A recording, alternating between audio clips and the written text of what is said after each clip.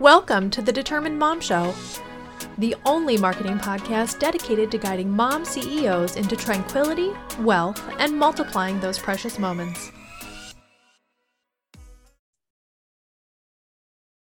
Welcome to episode 191 of the Determined Mom Show. I am your host, Amanda Tento, and I want to talk to you today about how to make money from things you already love, products you already use, software you already use, clothes that you already wear, brands that you love. It's a very, very easy thing to do. And especially if you already have an email list or an audience or anyone that you talk to about things. I mean, about business, about personal, like it can be anyone in your life. So it's a very, very important thing and very easy to do. And that is affiliate marketing. So what is affiliate marketing? Affiliate marketing is when a company pays you for someone that you've referred to them. It can be something like an email marketing system. It could be a software system. It could be, I don't know, just there's so many different things. It could be clothing.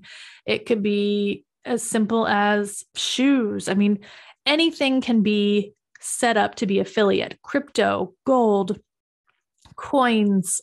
I mean, like literally anything that you can think of can be an affiliate program. Now, how in the world can you find this? On whatever website that you're looking at and see if they do have an affiliate program is you scroll all the way down to the very bottom, and usually in the footer menu, they will have some terms like referrals or partners or affiliates or something like that that will allow you to sign up and be able to give your link. So they'll create a special link for you to your audience, whomever you're giving this to. So then that way they will be able to sign up under your link, and then you will get credit for that sale. I'm sure that you're aware of Amazon affiliates. And if you're not, this is a great program. If you have a decent amount of traffic on your website, you can sign up to be an Amazon affiliate. And then any links that you send out with Amazon products will have, you'll get a certain percentage of that. And there's a cookie that it puts into someone's browser that gives you a certain percentage of whatever they purchase from Amazon for a period of time. Very powerful, great way to make passive income.